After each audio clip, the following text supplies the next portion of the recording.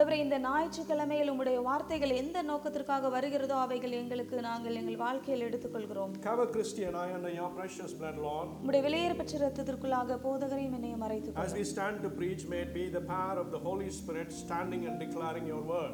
நாங்கள் உம்முடைய வார்த்தைகளை பிரசங்கிக்க நிற்கிற இந்த நேரத்தில் பரிசுத்த ஆவியானவருடைய வல்லமை இந்த நேரத்தில் May your வெளிப்படட்டும். people's attention be to your precious words, Jesus. உம்முடைய விலையேறப்பெற்ற வார்த்தைகளுக்கு நேராக உம்முடைய ஜனங்களின் கவனங்கள் இருக்கட்டும். Overcoming the powers of darkness, இருளின் அதிகாரங்களை நாங்கள் மேற்கொண்டு but possessing the promises of the living God. ஜீவனுள்ள தேவனுடைய வார்த்தைகளை நாங்கள் We pray this சுதந்தரித்துக் கொள்கிறோம். prayer in the name of our Lord and Savior Jesus Christ. நம்முடைய கர்த்தரும் இரட்சகருமாகிய இயேசு கிறிஸ்துவின் நாமத்தினாலே இந்த ஜெபத்தை ஏறெடுக்கிறோம். We are going to turn our attention to the book of Luke chapter 14 today.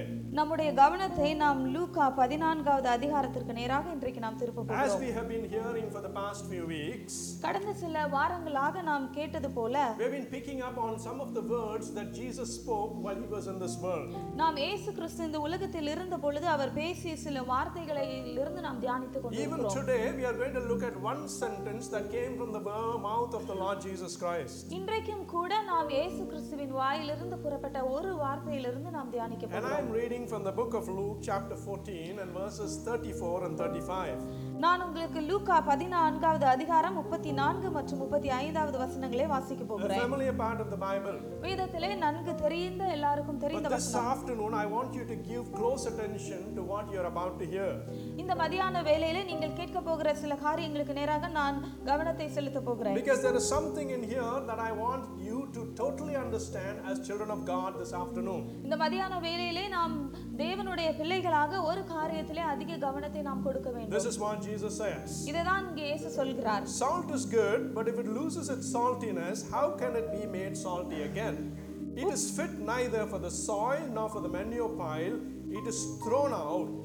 Whoever has ears to hear, let them hear. உப்பு நல்லதுதான், உப்பு சாரமற்று போனால் எதினால் சாரமாக்கப்படும்? அது நிலத்துக்காகிலும் எருவுக்காகிலும் உதவாது. அதை வெளியே கொட்டி போடுவார்கள். கேட்கிறதற்கு காதுள்ளவன் கேட்க கடவன் என்றார். Every word of God is precious. தேவனுடைய ஒவ்வொரு வார்த்தைகளும் விலையேறப்பெற்றது. But it's even more precious when it comes from the mouth of our Lord and Savior Jesus Christ. ஆனால் அது இயேசு கிறிஸ்துவின் வாயிலிருந்தே வரும் பொழுது அது மிகவும் அதிகமாக விலையேறப்பெற்ற வார்த்தைகள். Where I want you to focus this afternoon is the last part of that verse. இந்த மதியான வேளையிலே இந்த நாம் வாசித்த வசனத்தின் கடைசி பகுதியிலே நீங்கள் கவனத்தை செலுத்த நான் கேட்கிறேன். After saying what he has to say, அவர் எல்லாவற்றையும் சொல்லி முடித்த பின்பு he completes the sentence with a very strange phrase. அவர் அவரது வாக்கியத்தை ஒரு வித்தியாசமான ஒரு வார்த்தையிலே முடிக்கிறார். The Lord says, இங்கே தேவன் சொன்னார், whoever has ears, let them hear. காதுள்ளவன் கேட்க கடவன். What does he mean by this? அதன் மூலமாக அவர் என்ன சொல்ல வருகிறார்? He's obviously looking to his disciples when he is speaking these words. அவர் கண்டிப்பாக அதை இந்த வார்த்தைகளை சொல்லும் பொழுது சீஷர்களை பார்த்து அவர் சொன்னதுதான். And in these words, the Lord is using salt as a metaphor. இங்கே அந்த வார்த்தையிலே அவர் உப்பு என்ற ஒரு வார்த்தையை உபயோகப்படுத்தி குறிப்பிடுகிறார். And he's using it in the context of disciples who must be obedient to the law.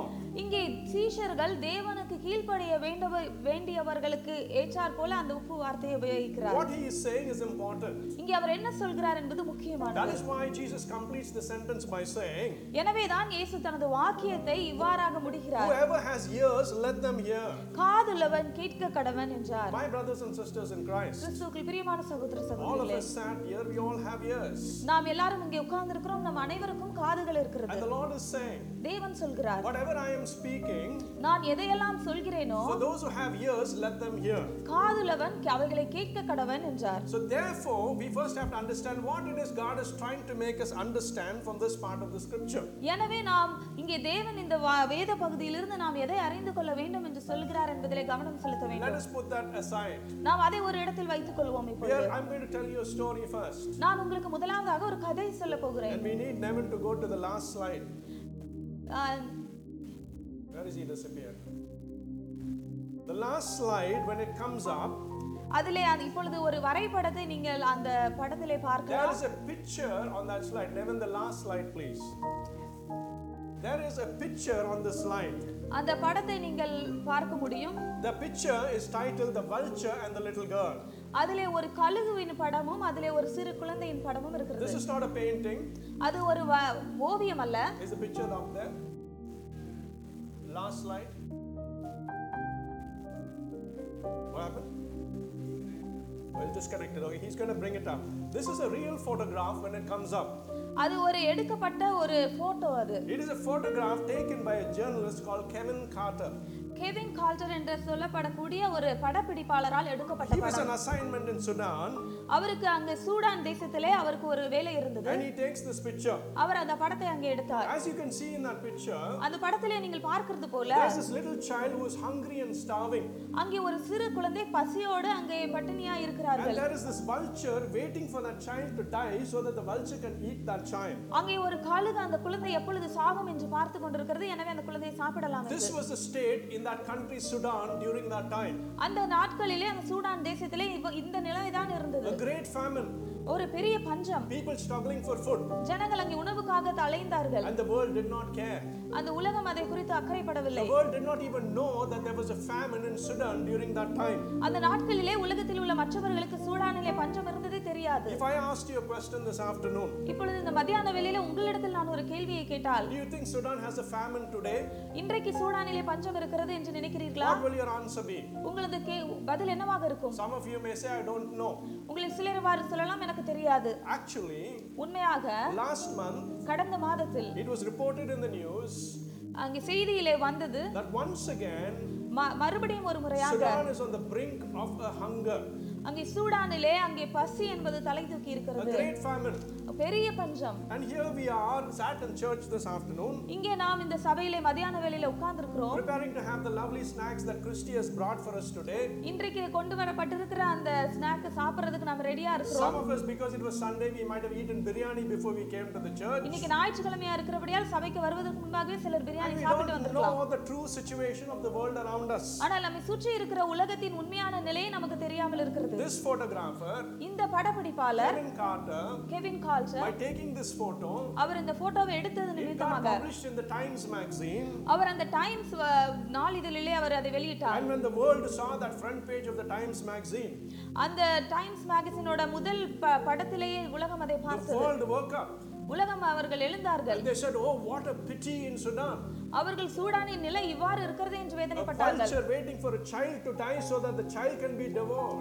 ஒரு குழந்தை எப்பொழுது சாகும் என்று கழுகு காத்து கொண்டிருக்கிறதே என்று. And here we are full and plenty eating to our satisfaction. நாம் நிறைவாக சாப்பிட்டு திருப்தியாக இங்கே நாம் உட்கார்ந்திருக்கிறோம். That one photograph அந்த ஒரு படம் turned the attention of the world முழு உலகத்தின் கவனத்தையும் எடுத்தது towards Sudan. சூடானுக்கு நேராக. And very quickly, வேகமாக, in no time at all, அதிக நேரம் தாமதம் the இல்லாமல் United Nations was able to make a difference in Sudan. உலக ஐக்கிய நாடுகள் அங்கே சூடானுக்காக ஒரு முக்கிய முடிவை எடுத்தது. People started donating to the cause. இந்த ஜனங்கள் எல்லாரும் அவர்கள் தங்களது தியாகமான காரியத்தை கொடுத்தார்கள். All because of one photograph ஒரு வரைபடத்தின் மூலமாக taken by one single man in the country Sudan, சூடானிலே ஒரு தனிப்பட்ட மனிதனால் எடுக்கப்பட்ட படம். who did what he knew to do best. அவனால் முடிந்த ஒரு சிறந்த காரியத்தை அவர் செய்தார். That one photograph showed the world the tragedy that was in Sudan. சூடானிலே இருந்த அந்த பெரிய அவல நிலையை குறித்த ஒரு படம் அதை விளக்கியது It உலகத்துக்கு. shattered the compliancy of the people who are not bothered about what was happening in the other side of the world. உலகத்தின் மறுபகுதியில் நடந்து கொண்டிருந்த காரியத்தை குறித்து அக்கறைப்படாத ஜனங்களுக்கு அது ஒரு விழிப்புணர்வாக It இருந்தது. was a disturbing call to the people in this world. இந்த உலகத்தில் இருந்த ஜனங்களுக்கு அவர்களை அவசரமாக அழைக்கக்கூடிய ஒரு வித்தியாசமான ஒரு அழைப்பாக அது இருந்தது. One man, ஒரு மனிதன், one photograph ஒரு படம் was able to save thousands and thousands and thousands of lives in Sudan. சூடானில் இருந்த ஆயிரக்கணக்கான ஜனங்களுடைய வாழ்க்கையை காத்தது. Those who are paying close attention to the Bible readings today இன்றைக்குள்ள வேத பகுதியை வாசிப்பிலே நீங்கள் கவனம் கொடுத்தவர்களா இருந்தால், read from the book of Genesis இன்றைக்கு நாம் ஆதியாகமம் புத்தகத்திலிருந்து about வாசித்தோம். God creating man. தேவன் மனிதனை உருவாக்கிய விதம். When God created man, தேவன் மனிதனை உருவாக்கிய he பொழுது didn't use gold. அவர் தங்கத்திலே மனிதனை He உருவாக்கவில்லை. didn't use iron. அவர் இரும்பிலே மனிதனை The உருவாக்கவில்லை. Bible says he used the least of value, which is the dust of the world. அவர் அந்த உலகத்தின் தூசியிலிருந்து மனிதனை உருவாக்கினார். Second, we read from a very familiar part of the Bible. இரண்டாவது நாம் வேதத்திலே மிகவும் பிரசித்தி பெற்ற ஒரு வேத பகுதியை David வாசித்தோம். standing against Goliath. தாவீது கோலியாத்திற்கு எதிராக When நிற்கிறான். God wanted to rescue his people, தேவன் தம்முடைய ஜனத்தை விடுதலையாக்க நினைத்த பொழுது he didn't use Saul's army. அவன் சவுலுடைய யுத்த சேனையை He உபயோகப்படுத்தவில்லை. didn't use Saul's sword. அவர் சவுலுடைய பட்டயத்தை He உபயோகப்படுத்தவில்லை. didn't use the armor that Saul gave David. தாவீது தனக்கு சவுல் கொடுத்த ஆயுதங்களை உபயோகப்படுத்தவில்லை. He used an ordinary shepherd boy அவன் ஒரு சாதாரண ஒரு மேய்ப்பனாக இருந்தான். with few stones in his hand அவனுடைய கையில் சில கற்கள் இருந்தது. to topple the giant that was threatening Israel. அவன் அந்த இஸ்ரவேல் ஜனங்களை எதிர்த்து வந்த அந்த பெரிய ராட்சதனான ஒரு எதிர்பார்த்து இருக்கிறான். The third Bible reading, மூன்றாவது வேத பகுதி, Jesus calling his disciples. இயேசு தம்முடைய சீஷர்களை அழைக்கிறார். Here is the Son of the Almighty God. இங்கே அவர் வல்லமையுள்ள தேவனுடைய குமாரன் come into this world to do ministry. இந்த உலகத்திலே ஊழியத்தை செய்ய அழைக்கப்பட்டிருந்தார். He didn't call the intellect. அவர் அறிவுள்ளவர்களை அழைக்கவில்லை. He did not call those with full of knowledge. அவர் அதிக அறிவு படைத்தவர்களை அழைக்கவில்லை. He did not call those who are affluent with full of money.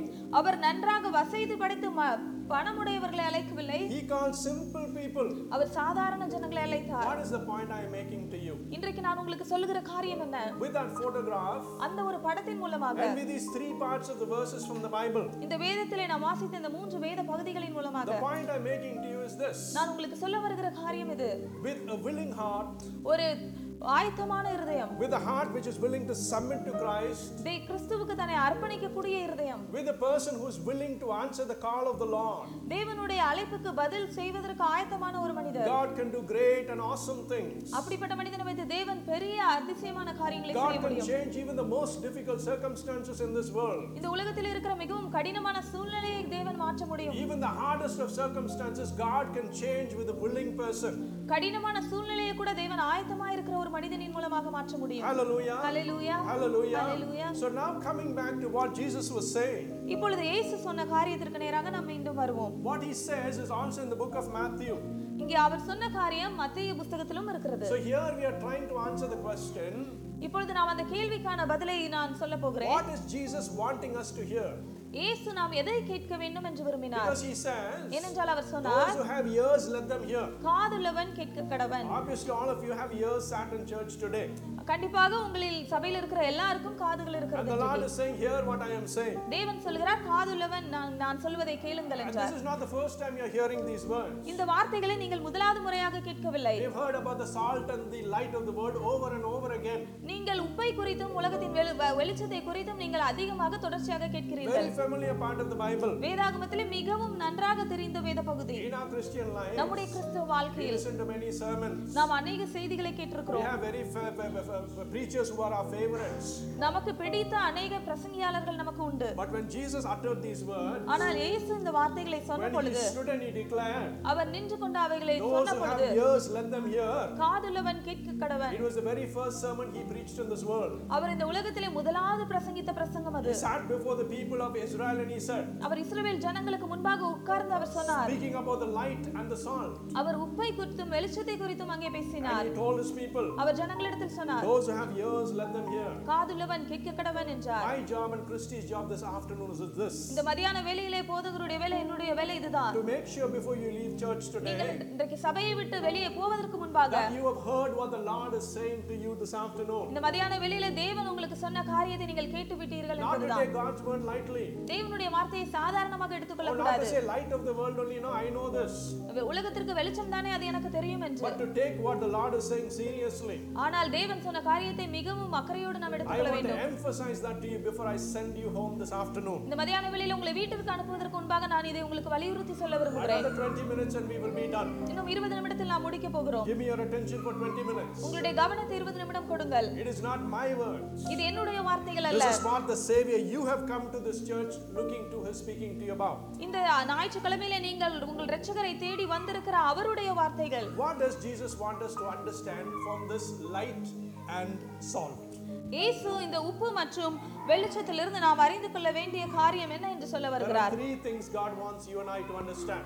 மூன்று காரியத்தை தேவன் நீங்களும் நானும் அறிந்து கொள்ள வேண்டும் என்று Just these சொல்கிறார். two verses convey to us three important points. இந்த இரண்டு வசனத்திலிருந்து ஒரு மூன்று காரியத்தை தேவன் நமக்கு சொல்ல விரும்புகிறார். Very quickly I will go through those points. வேகமாக அந்த காரியங்களை நான் உங்களுக்கு சொல்ல I விரும்புகிறேன். only need a few minutes. நான் சில நிமிட நேரங்கள் தான் எனக்கு தேவை. First of all, எல்லாவற்றிற்கும் the மேலாக Lord is drawing our attention to the state of the world around us. நம்மை சுற்றி இருக்கிற உலகத்திற்கு நேராக நேராக தேவன் நம்முடைய கவனத்தை எடுக்கிறார். He wants us to be light because there's a lot of darkness in this world. நாம் இந்த உலகத்திற்கு வெளிச்சமாக இருக்க வேண்டும் என்று விரும்பினார். ஏனென்றால் இந்த உலகம் நம்மை சுற்றி அநேக இருள் இருக்கிறது. He wants us to be the salt because there's a lot of decay in this world. நாம் இந்த உலகத்திலே உப்பாக இருக்க வேண்டும் என்று தேவன் விரும்புகிறார். ஏனென்றால் நம்மை சுற்றி அநேக கெட்டுப்போன காரியங்கள் இருக்கிறது. In those days there were no refrigerators. அந்த நாட்களிலே நாம் வைத்திருக்கிற ஃப்ரிட்ஜ் அப்பொழுது இல்லை. The only way to preserve food was salt.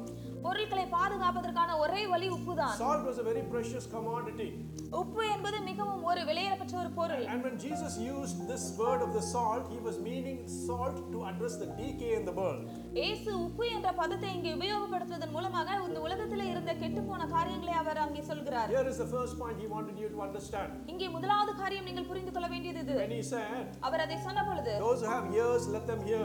காதுள்ளவன் கேட்க கடவன். The Lord is very clearly said. தேவன் தெளிவாக சொன்னார். We live in a dark world. நாம் ஒரு இருளான உலகத்தில் We live வாழ்கிறோம். in a world with a lot of decay that is going around us. நம்மை சுற்றி இருக்கிற உலகத்திலே அநேக கெட்டுப்போன காரியங்கள் நடக்கிறது. First, God wants you to understand that.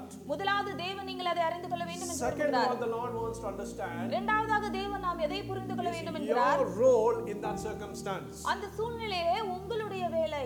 Because God is saying, ஏனென்றால் தேவன் சொன்னார், you are the light of the world. நீங்கள் உலகத்திற்கு வெளிச்சமாக You இருக்கிறீர்கள். are the salt of the world. நீங்கள் பூமிக்கு உப்பாக He's இருக்கிறீர்கள். saying it is you who is going to change that darkness and decay. அவர் சொன்னார், நீங்கள் தான் அந்த உலகத்தில் இருக்கிற இருளையும் கெட்டுப்போன தன்மையை மாற்ற வேண்டும். Our master's will was that he will use us for his purpose. நம்முடைய எஜமானின் நோக்கம் என்னவென்றால் அவருடைய வேலைக்காக நம்மளை உபயோகப்படுத்த We வேண்டும். come to church and we go. நாம் சபைக்கு வருகிறோம் போகிறோம். Most of the time our prayers are about our personal needs. அநேக நேரங்களில் நம்முடைய ஜெபம் எல்லாம் நம்முடைய தனிப்பட்ட தேவைகளுக்காக. My job, என்னுடைய வேலை, my family, என்னுடைய குடும்பம், my children, என்னுடைய பிள்ளைகள், my house, என்னுடைய வீடு, my car, என்னுடைய my கார், finances. என்னுடைய We பொருளாதாரம். come to God asking God to bless us with more and more and more things. நாம் தேவனிடத்தில் அநேக காரியங்களை தொடர்ச்சியாக ஆசீர்வாதத்திற்காக கேட்டுக்கொண்டே இருக்கிறோம். Yes, God has promised that he will bless you and I. ஆம், தேவன் நம்மை உங்களையும் என்னையும் ஆசீர்வதிப்பேன் என்று வாக்கு கொடுத்தது உண்மைதான். If I ask you what your favorite verse is, நான் உங்களிடத்திலே உங்களுக்கு உள்ள பிடித்தமான வசனம் என்ன என்று கேட்பேன் என்றால், most probably the verse will be about being a blessing. கண்டிப்பாக அந்த வார்த்தை உங்களுக்கு ஒரு ஆசீர்வாதமான வார்த்தையாக மாத்திரம்தான் இருக்கும். Who of you in church has Matthew chapter 5 verses 16 and 13 and 16 as your favorite verses? உங்களில் யாருக்காவது மத்தேயு 5வது அதிகாரம் 13 மற்றும் 15வது வசனம் பிடித்த வசனமாக இருந்ததுண்டா? The same God who wants to bless you உங்களை ஆசீர்வதிக்க வேண்டும் என்று விரும்புகிற அதே தேவன் is a God who also has a job for you. உங்களுக்கு ஒரு வேலையை கொடுக்க விரும்புகிற அதே தேவன். And he wants you to understand what that job is. அந்த வேலை என்ன என்பதை நீங்கள் புரிந்து கொள்ள வேண்டும் என்று விரும்புகிறார். That is why he says, எனவேதான் அவர் சொன்னார், those who have ears, let them hear. காதுள்ளவன் கேட்க கடவன் என்றார். How long will we be useless Christians? நாம் எத்தனை நாட்கள் அங்கே உபயோகமில்லாத கிறிஸ்தவர்களாக இருக்க How வேண்டும்? long will we be selfish Christians? எத்தனை நாட்களாக நாம் சுயநலமான கிறிஸ்தவர்களாக இருக்க Buttering our வேண்டும்? own bread, நம்மளுடைய பிரெட்டையே நாம் வைத்துக்கொண்டு, doing our own things, நம்மளுடைய சொந்தமான வேலைகளை செய்து கொண்டு, only want us and our families to be blessed, நம்மளுடைய குடும்பமும் நாமும் மாத்திரமே ஆசீர்வதிக்கப்பட வேண்டும் என்று using God as an exchange for things. தேவனை நம்முடைய பொருட்களுக்கு மாற்றாக உபயோகப்படுத்துவதற்காக. Wake up, my brothers and sisters in Christ. கிறிஸ்துவுக்குள் பிரியமான சகோதர சகோதரிகளே, I want எழுந்திருங்கள். you to wake up this afternoon. இந்த மதியான வேளையில் நீங்கள் எழும்ப வேண்டும் என்று நான் You விரும்புகிறேன். cannot take God's word selectively.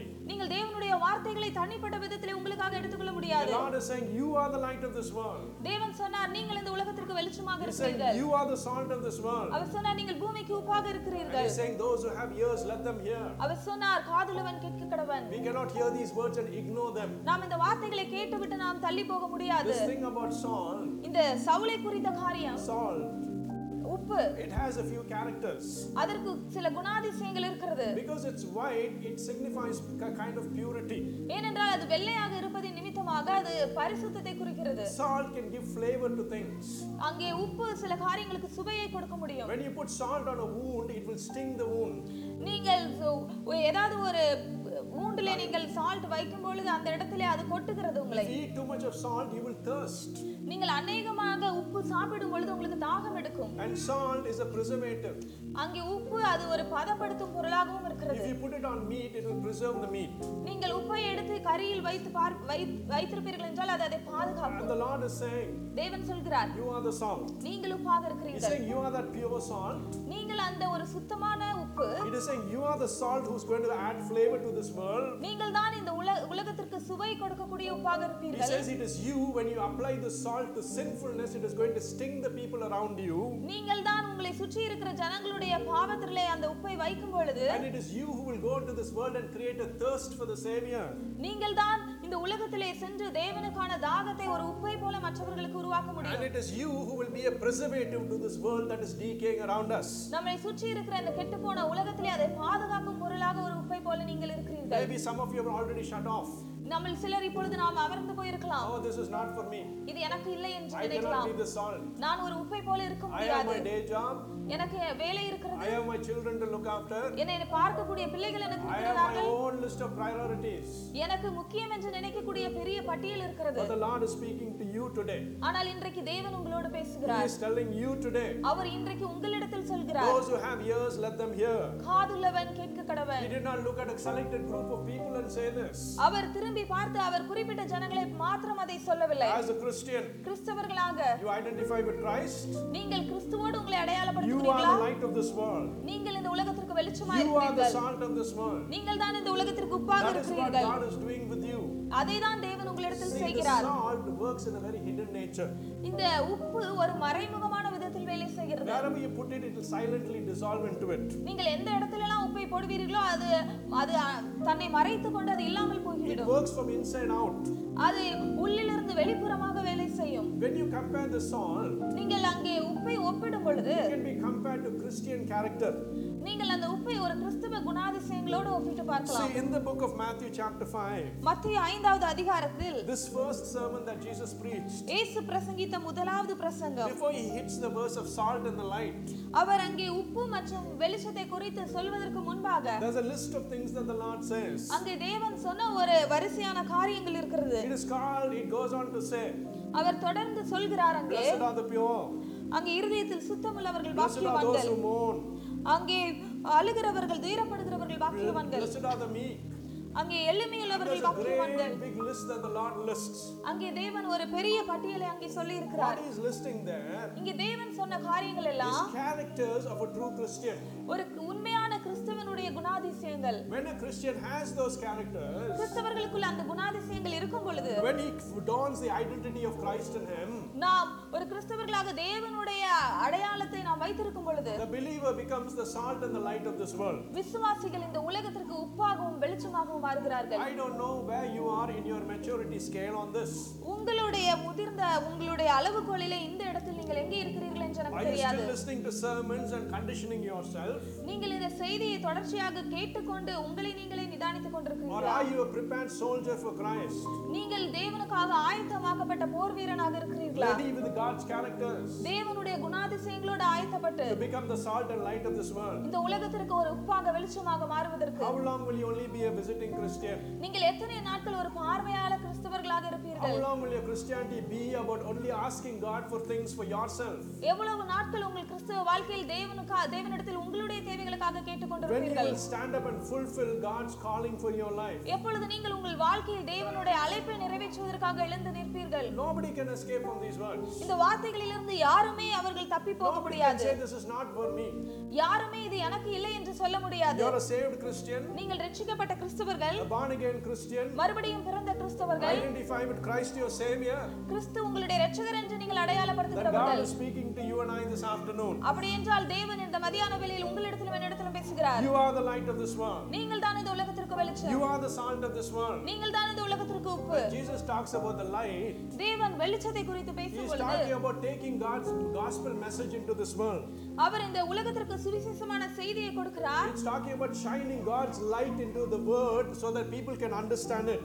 இந்த உலகத்திலே நாம் தேவனுடைய வெளிச்சத்தை காட்டும் பொழுது ஜனங்கள் அதை காண முடியும் என்பதை குறித்து This பேசுகிறார். very same Jesus said, அதே இயேசுதான் இங்கே சொல்கிறார், let your light shine before men that they may see the good works of you and glorify your Father who is in heaven.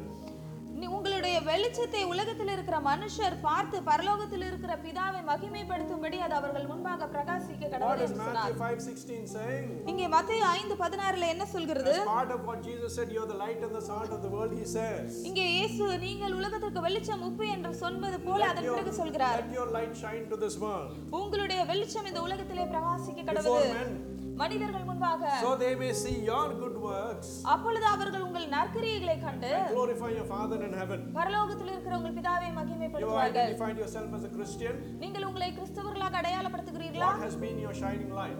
உங்களுக்கு அங்கே பிரகாசிக்கக்கூடிய வெளிச்சம் எது? I challenge you this afternoon. உங்களிடத்தில் சவாலாக இந்த மத்தியான வேளையில் கூறுகிறேன். God is speaking to you. தேவன் உங்களிடத்தில் பேசுகிறார். What light have you shown in this world? இந்த உலகத்திற்கு நீங்கள் மற்றவர்களுக்கு காண்பித்த வெளிச்சம் என்ன? To who have you been a blessing? நீங்கள் யாருக்கு ஆசீர்வாதமாக இருந்தீர்கள்? How long will your prayers be only for yourself? எவ்வளவு காலம் உங்களுடைய ஜெபங்கள் உங்களுக்காக மாத்திரம் இருக்கும்? When will you rise up and stand for Christ? எப்பொழுது நீங்கள் கிறிஸ்துவுக்காக எழுந்து நிற்பீர்கள்? God is speaking to you today. இன்றைக்கு தேவன் உங்களோடு You பேசுகிறார். may have 101 excuses. உங்களிடத்தில் 101 காரணங்கள் இருக்கலாம். God didn't answer my prayer. தேவனுடைய ஜெபத்திற்கு பதில் அளிக்கவில்லை.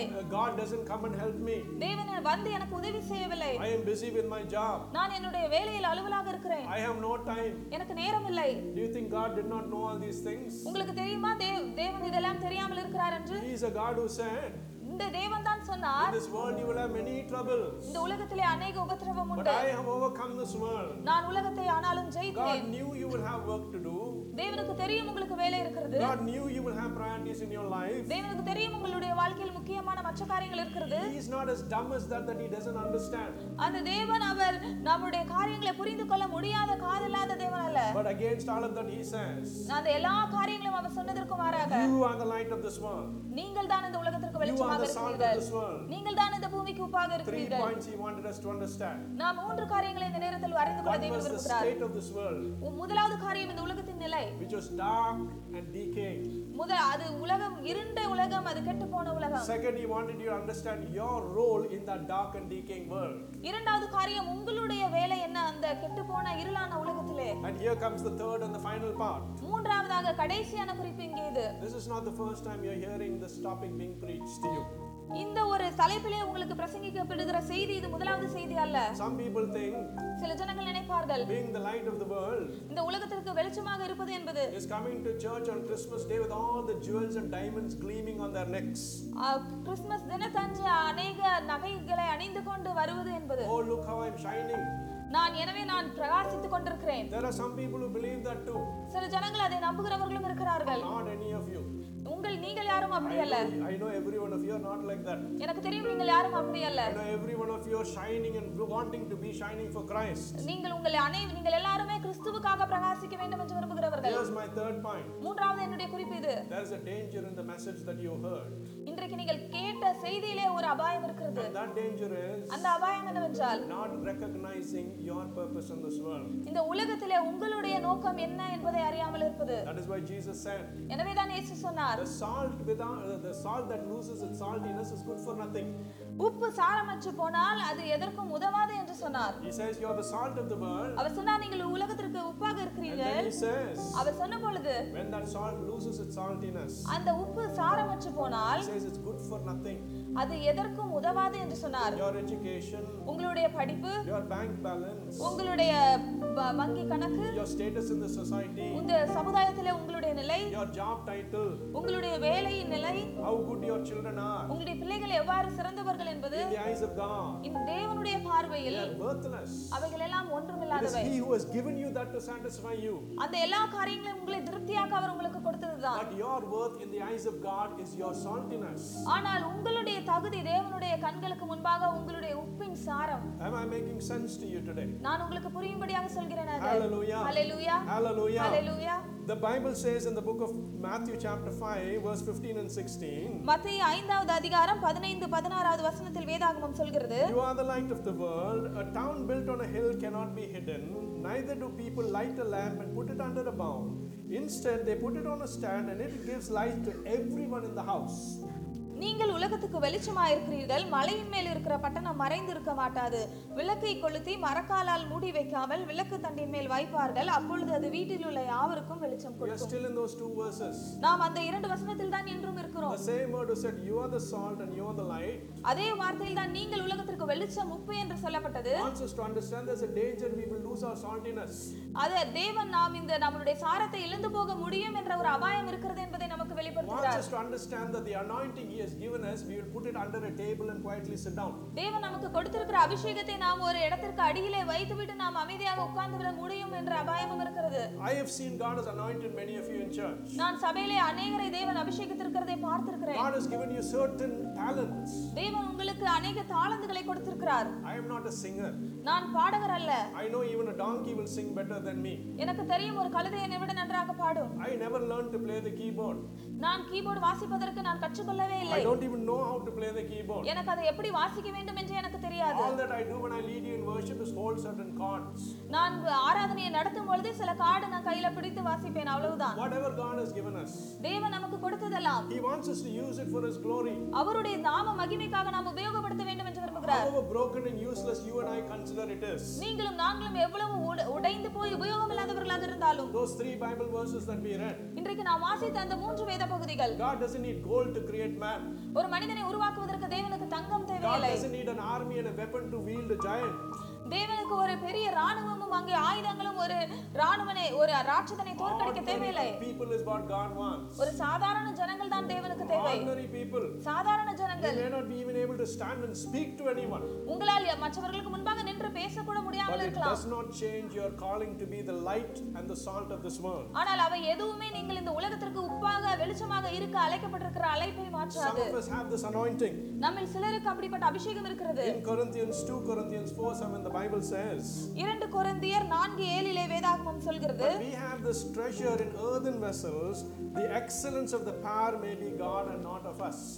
நாம் இந்த அழிந்து போகக்கூடிய மண்பாண்டமான பாத்திரத்திலே தேவனுடைய விலையேறப்பெற்ற ரகசியத்தை பெற்றிருக்கிறோம். God is saying in this earthen vessel, நாம் இந்த உலகத்து பிரகாரமான ஒரு பாத்திரத்திலே we carry these treasures. நாம் தேவனுடைய விலையேறப்பெற்ற ரகசியத்தை பெற்றிருக்கிறோம். Some of us in church, நம்மில் சிலர் இன்றைக்கு சபையில் we have this treasure, நமக்கு இந்த ரகசியம் இருக்கிறது, but we want it hidden. நாம் அந்த பொக்கிஷத்தை மறைத்து வைத்திருக்கிறோம். Time is not right. நேரம் சரியில்லை என்று, I am not ready. நான் ஆயத்தமாகவில்லை How என்று, will I do this? நான் எப்படி அதை செய்வேன்? Oh, this is not my job to do. இது என்னுடைய வேலை அல்ல செய்வதற்கு. My job is only for me to be blessed according to what God wills. என்னுடைய வேலை எல்லாமே தேவனுடைய திட்டத்தின்படி ஆசீர்வாதத்தை பெறுவது மாத்திரம்தான். There is a danger. அங்கேதான் அபாயம் இருக்கிறது. You, the light of this world, நீங்கள் இந்த உலகத்திற்கு வெளிச்சமாக you're இருக்கிறீர்கள். taking your light நீங்கள் உங்களுடைய வெளிச்சத்தை எடுத்துக்கொண்டு and you're shoving it under a bowl. அதை நீங்கள் மரக்காலின் அடியிலே ஒளித்து And வைக்கிறீர்கள். God is reminding you today, இன்றைக்கு தேவன் உங்களை ஞாபகப்படுத்துகிறார். whatever I have given you, நான் உங்களுக்கு எதையெல்லாம் கொடுத்திருக்கிறேனோ, whatever I have emphasized on your heart, உங்களுடைய இருதயத்தில் நான் எதையெல்லாம் வலியுறுத்தி இருக்கிறேனோ, since you were conceived in your mom's womb, I knew you. உங்களுடைய தாயின் கருவில் உருவாவதற்கு முன்பாகவே உங்களை நான் அறிந்தேன். I've raised you for a purpose. உங்களை நான் ஒரு நோக்கத்தோடு அழைத்திருக்கிறேன். When you will stand and be a light for me. நீ எப்பொழுது எனக்காக எழுந்து ஒரு வெளிச்சமாக When you இருப்பாய். will stop giving me lame excuses. நீங்கள் கொடுத்து கொண்டிருக்கிற இந்த சாதாரணமான எல்லா காரணங்களையும் எப்பொழுது நிறுத்துவீர்கள்? God is speaking to you. தேவன் உங்களோடு பேசிக் கொண்டிருக்கிறார். God has enabled you with the Spirit. தேவன் அவருடைய ஆவியால் இன்றைக்கு உங்களை எழுப்பிக் கொண்டிருக்கிறார். But you are hidden under a bowl. நீங்கள் ஒரு மரக்காலின் அடியில் ஒளிந்திருக்கிறீர்கள். God is speaking to you this afternoon. இந்த மதியான வேளையில் தேவன் உங்களோடு My பேசுகிறார். brothers and sisters in Christ. கிறிஸ்துவுக்குள் பிரியமான சகோதர The சகோதரிகளே, simple part of the Bible. வேதாகமத்தில் ஒரு சிறிய பகுதி. God raising a question and saying, those who have ears, let them hear. தேவன் ஒரு கேள்வி எழுப்பி சொல்கிறார், காதுள்ளவன் கேட்க கடவன். Christy and I took some time to explain what it is God wants you and I to hear. போதகரும் நான் சில நிமிடங்கள் எடுத்துக்கொண்டு தேவன் நீங்கள் எதை கேட்க வேண்டும் என்று விரும்புகிறார் என்பதை விளக்கினோம். One, the point of this world. இந்த உலகத்தின் காரியங்கள் முதலாவது காரியம். Second, our role in that world. இரண்டாவது நம்முடைய வேலை என்ன அந்த உலகத்தில். And third is the danger of us not fulfilling that role. மூன்றாவது நம்முடைய வேலையை நாம் நிறைவேற்றாவிட்டால் இருக்கக்கூடிய அபாயம் என்ன? I want to finish telling you another story. நான் இப்பொழுது ஒரு மற்ற கதையை சொல்லி உங்களுக்கு நான் முடிக்க போகிறேன். There was a very popular magazine. அது ஒரு மிகவும் பிரசித்தி பெற்ற ஒரு நாளிதழாக இருந்தது. It published a few pictures. அதிலே சில படங்கள் அங்கு வெளியிடப்பட்டன. The very first picture was a mother in distress. அதிலே முதலாவது வெளியிடப்பட்ட படம் என்னவென்றால் ஒரு தாயார் மிகவும் சோர்விலே இருக்கிறார்கள். She had lost her son. அவர்களுடைய குமாரனை இழந்து விட்டார்கள். A young 2-year-old baby ஒரு சிறிய 2 வயது குழந்தை was able to just crawl and walk. அந்த குழந்தையால் அவர் தவழ்ந்து நடக்க மாத்திரம் முடியும். And this mom has lost her son. அந்த குழந்தை அந்த தாயார் தன் குழந்தையை இழந்து விட்டார்கள். The second picture they published அவர்கள் வெளியிட்ட இரண்டாவது படம் was people who were holding their hands against each other. ஜனங்கள் அவர்களுடைய கரங்களை கோர்த்து கொண்டு நிற்கிறார்கள். As far as the eye could see, அவர்களால் கண்களை பார்க்கக்கூடிய தொலைதூரத்தில் வரை there was this wheat growing. அங்கே கோதுமை வளர்ந்து கொண்டிருந்தது. A place where they were growing wheat. அதிலே கோதுமையை விளைய செய்யக்கூடிய இடம் அங்கே A இருந்தது. huge place. ஒரு பெரிய இடம். As far as the eye can see, there was only crop of wheat. அவர்கள் கண்கள் பார்க்கக்கூடிய தொலைவு வரை அந்த கோதுமை நிலத்தை மாத்திரம் பார்க்க This முடியும். little boy had left the house. அந்த சிறு குழந்தை தன் வீட்டை விட்டு And வெளியேறியது. he was lost in that wheat farm. அந்த கோதுமை வயல்வெளியில் அந்த குழந்தை தொலைந்து The விட்டது. sun was shining so strongly. அங்கே சூரியன் மிகவும் பிரகாசமாக பிரகாசித்துக் The கொண்டிருந்தது. mother and father tried to find this child. அந்த அம்மாவும் அப்பாவும் அந்த குழந்தையை கண்டுபிடிப்பதற்காக They முயற்சி ran செய்தார்கள். around the wheat farm calling out to this child. அந்த கோதுமை வயல்வெளியிலே அவர்கள் வேகமாக ஓடி குழந்தையை கூப்பிட்டு கொண்டே The சென்றார்கள். child was in that wheat farm, அந்த குழந்தையும் அந்த வயல்வெளியில் தான் இருந்தது. but they did not know where he had fainted and fallen. ஆனால் அவர்களுக்கு அந்த குழந்தை எங்கே மயங்கி விழுந்திருக்கிறது என்று தெரியவில்லை. Eventually, they go to their neighbors. அவர்கள் தொடர்ச்சியாக அவர்களுடைய அருகில் இருந்தவர்களிடத்தில் People சென்றார்கள். form a human chain, அந்த ஜனங்கள் எல்லாரும் கை கோர்த்து கொண்டு நின்றார்கள். holding hands together. அவர்கள் ஒற்றுமையாக சேர்ந்து கைகளை கோர்த்து And கொண்டார்கள். they walk that wheat farm from one end of the wheat farm to the other end.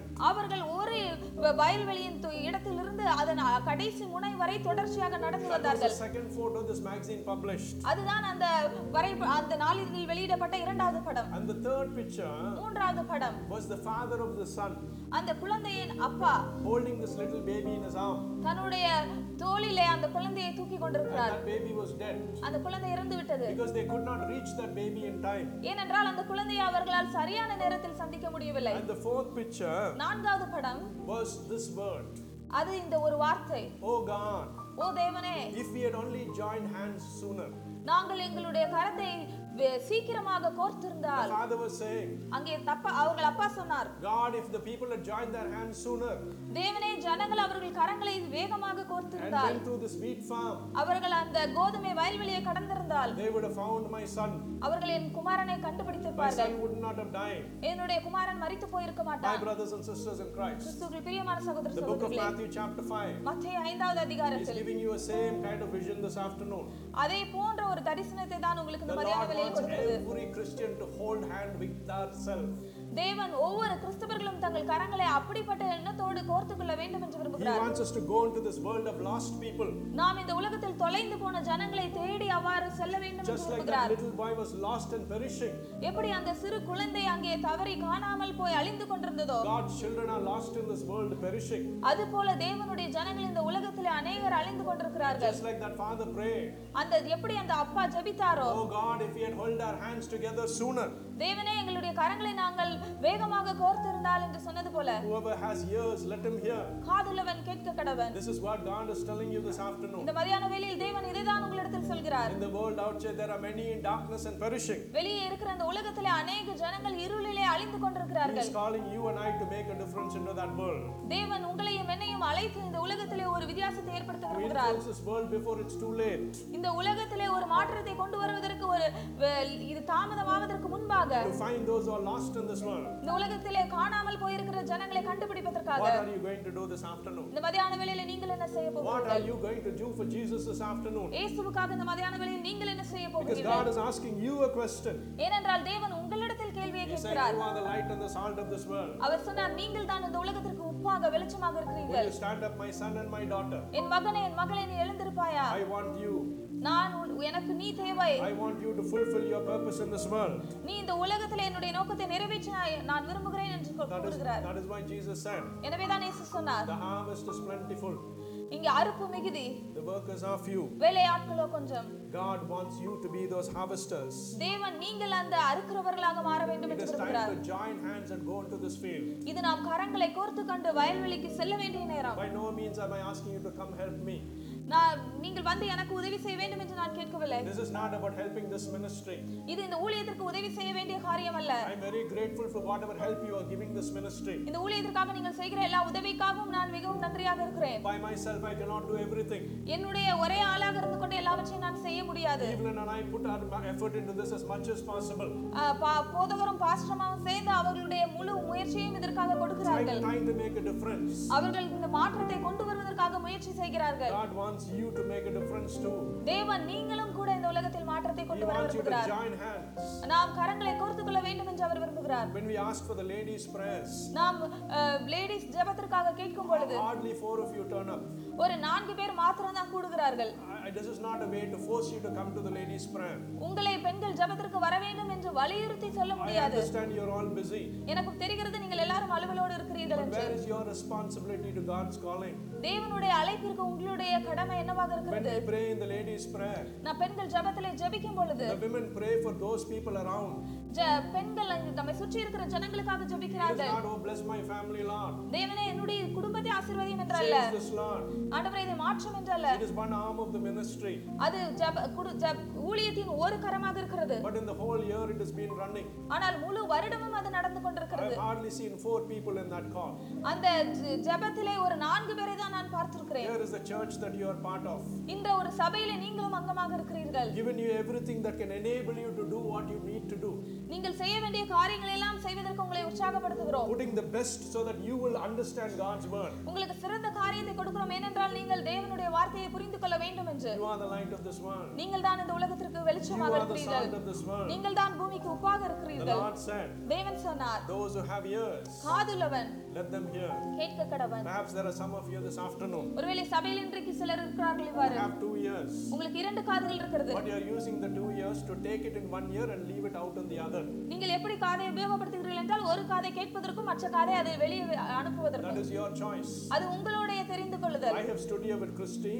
இங்கே நான் போதகரோடு நின்று I கொண்டிருக்கிறேன். have spoken to you about the truth in God's word. போதகர் உங்களுக்கு இன்றைக்கு தேவனுடைய வார்த்தையின் உண்மையை சொல்லி இருக்கிறார்கள். If you are a true Christian, நீங்கள் உண்மையான கிறிஸ்தவர்களாக இருப்பீர்கள் if you are என்றால், a child of God, நீங்கள் தேவனுடைய பிள்ளையாக இருப்பீர்கள் this என்றால், word is for you. இந்த வார்த்தை You உங்களுக்காக. cannot take it in 1 ear நீங்கள் ஒரு காதிலே கேட்டுவிட்டு and leave it in another ear. அடுத்த காதிலே விட முடியாது. God wants you to rise up and stand. தேவன் நீங்கள் எழுந்து நிற்க வேண்டும் என்று Stand for சொல்கிறார். His glory.